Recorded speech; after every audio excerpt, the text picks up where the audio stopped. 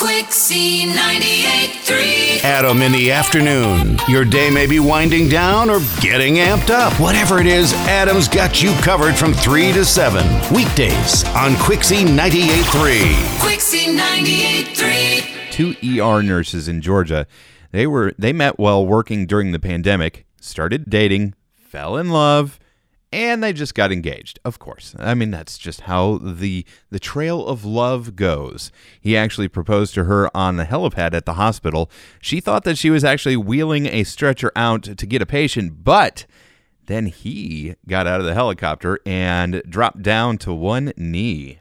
I could tell that she was very in the zone when she was wheeling her stretcher out to the helicopter. I could tell that she was in game mode, ready to pick up a real patient. I really didn't even register what was going on until he dropped to a knee, and then it finally all clicked. He's asked me to marry him. It was by far the most stressful day of my life, but it was very worth it. It's always worth it. I love a good engagement story. I actually have one myself.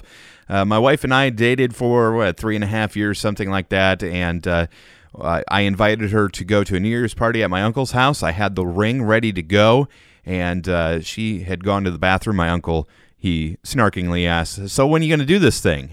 Everybody knew that I was going to propose to her there in front of the whole family. Well, she came out and she told me, she said, "Yeah, I got this funny dream I had the other day." She said, I dreamt that you were going to propose to me tonight. And I said, no, I can't do it. I ended up not doing it. I chickened out. I said, nope, can't do it. No, I ended up proposing to her later on privately that night.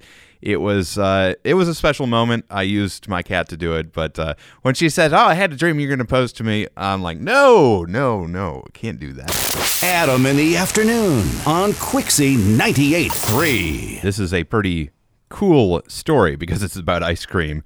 A grocery store in Nebraska broke a world record by making a 296, let me try that again, 2,960-pound ice cream sandwich.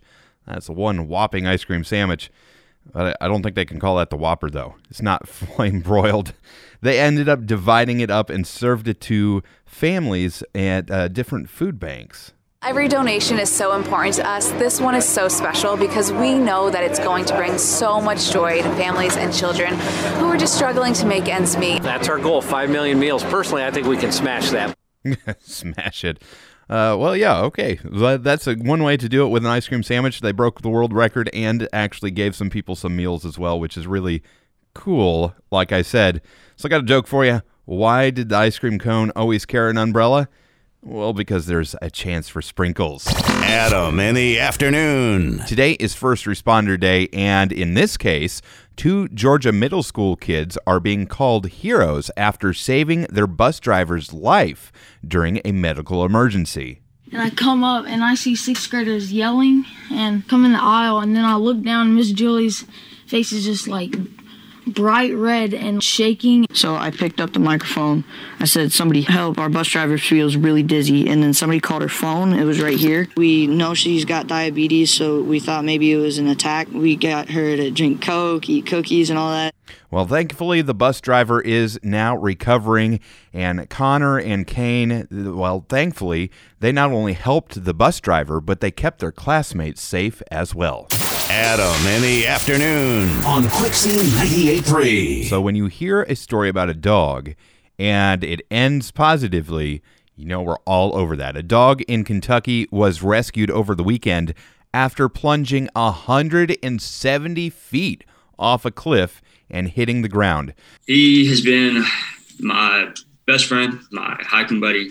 I take him everywhere. And he missed the lizard, kind of like flipped himself backwards, tumbled twice, and then I saw him roll off the edge. In my mind and the team's mind, we were actually going in to assist him in just recovering, his canine. My adrenaline was just running through my body, and the only thing I could think about is, like, holy crap, he's alive. That dog is my everything. The dog, Tyson, was found by a rescue crew, amazingly unharmed. Adam in the afternoon. Halloween is cat season, and if you've listened to Forever Friends before, you probably are not surprised to know that I am a cat person. I have 2 cats myself.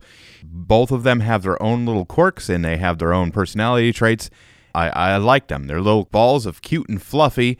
If you've ever really thought about what a cat is really thinking about, You know, I've got 2 cats, and I watch them. They might just sit there for hours just staring at the wall. And I'm like, what are they looking at? What are they doing? Well, it is National Cat Day, and to celebrate the occasion, I thought maybe we could take a little short glimpse on the inside of a cat's mind. Let's go.